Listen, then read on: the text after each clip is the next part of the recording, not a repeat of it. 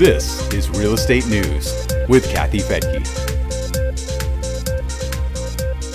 We've heard the advice for years that clearing brush and creating fire breaks will protect homes from wildfires. But a new look at recent California wildfires shows that fuel breaks are doing very little to protect homes because the fires are wind-driven and you can't block the wind. That's led to one fire expert's advice to place more importance on fireproofing your home. I'm Kathy Fettke, and this is Real Estate News for Investors. Research scientist Alexandra Sifford says the state's effort to clear dry brush may be giving people a false sense of security. She says that millions of dollars in state funding would be better spent fireproofing homes than creating expensive fire breaks. Governor Gavin Newsom approved $32 million in funding for a fire prevention strategy that's based on vegetation management.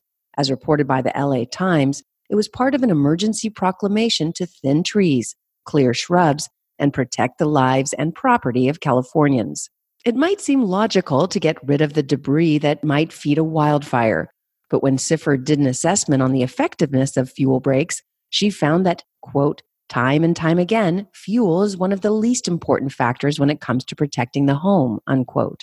According to the Times, the 10 most destructive wildfires on record in California have all been driven by the wind.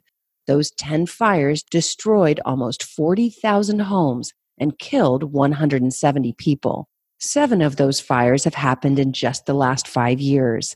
Those winds howl across all parts of California. In the south, they're known as the Santa Ana winds. In the Santa Barbara area, they're called the Sundowners. And in the San Francisco Bay Area, they're often referred to as Diablos. Those winds created a fire monster in Paradise, California last year. The wind-whipped Camp Fire is the deadliest California wildfire on record. It killed 86 people and destroyed almost 19,000 homes. Firefighters say gale force winds blew glowing embers throughout the region, with complete disregard for any fire breaks that were supposed to protect the area. Former Paradise Fire Chief Jim Broshears told the Times, "It jumped over anything that we had done by a long range. By the time the main fire hit Paradise, we had fire all over the place from spot fires." The town also lacked a good evacuation plan, so many people became trapped by the fast-moving flames.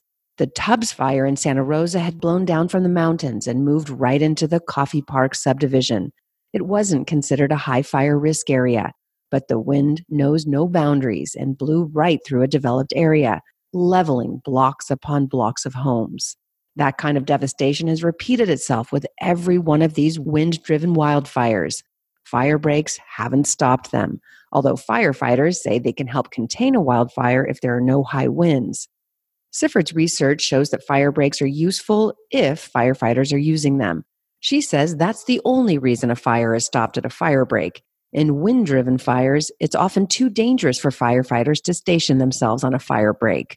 CAL FIRE Director Tom Porter says fire breaks can also slow down a fire as people are evacuated, and they can be used by firefighters to create a defensible fire line. But Sifford says they have not done much to prevent the massive amounts of damage California has been experiencing. She says the state's priorities are misplaced when it comes to protecting people and property. Right now, the focus is on vegetation management, but she says the money would be better spent on helping homeowners with fire-resistant retrofits. CAL FIRE Director Tom Porter told the Times, quote, "In California, every acre that can burn will burn someday, and we all need to recognize that," unquote. One Paradise Fire victim says that during the campfire, it wasn't the flames that burned homes, but the embers that the wind blew on rooftops. Some were even sucked into air vents and ignited homes when inside the attic. Those fires could have been prevented with retrofits.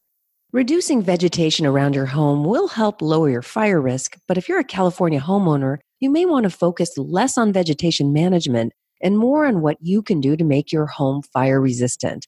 Since I live smack dab in the middle of a fire zone in Southern California where the Santa Ana winds come barreling through at 80 miles an hour, Rich and I have opted for metal roofs, stucco, and no trees around our structures, sadly. We even found metal siding that looks like wood from a company called Longboard. And most importantly, we do not store flammables anywhere near our home. Our next door neighbor who lost his home in the Malibu fire last year had stored flammable products like paint underneath his home in the basement and also underneath his deck. So when the flames traveled up the brush to his home, the paint cans ignited and the home burned down from the inside. The surrounding trees were untouched. It's also important to make sure that you have no openings into the house where embers can come in. And again, burn it down from the inside.